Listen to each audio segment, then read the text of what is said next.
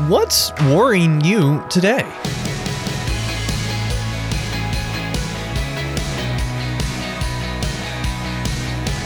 Hey there, I'm Andrew Stevens, and this is Unlocked, your daily key to unlocking God's Word in your life.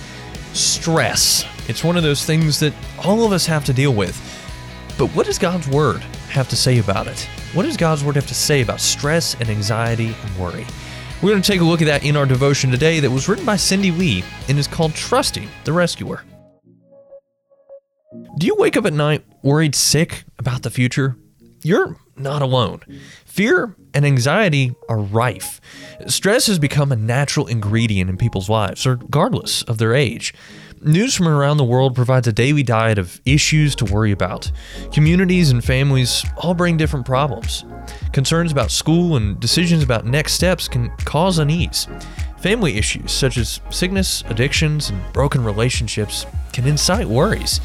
It's easy to become despondent with so many thoughts swirling inside. When fear consumes us, it's impossible to think clearly. Worry strangles us like a nagging voice, waiting for us to lose our cool and make hasty decisions we later regret. But there is hope. As the author of Psalm 112 recognized, trusting in God means that we do not have to fear bad news. Instead, as we look to God, we can rest in His secure love for us and for the world. God cares deeply about His creation, and He came to be with us. When Jesus was walking around on earth, His disciples struggled with worry and stress the same way we do. They felt overwhelmed with their problems, even though they saw Jesus face to face and spent lots of time with Him. In John 14, Jesus recognized their fears, and His message for them was the same as it is for us today: comfort and hope. When we're troubled, Jesus wants us to turn to Him and trust in Him and our Heavenly Father. In a world full of pain and confusion, Jesus says, "I am the way, the truth, and the life." Jesus is the only one who can save us from the sin and brokenness of the world we inhabit, and He will. If we put our trust in Jesus, we get to look forward to the day He will return and restore His creation, and we'll live with Him forever.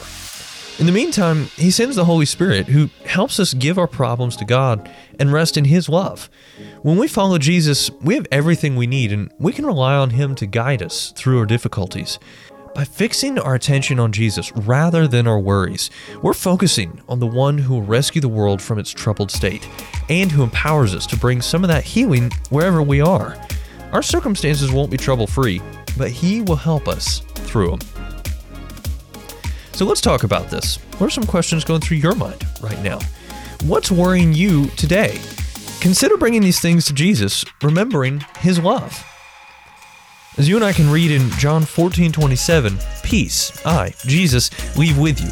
My peace I give you. I do not give to you as the world gives. Don't let your hearts be troubled, and don't be afraid."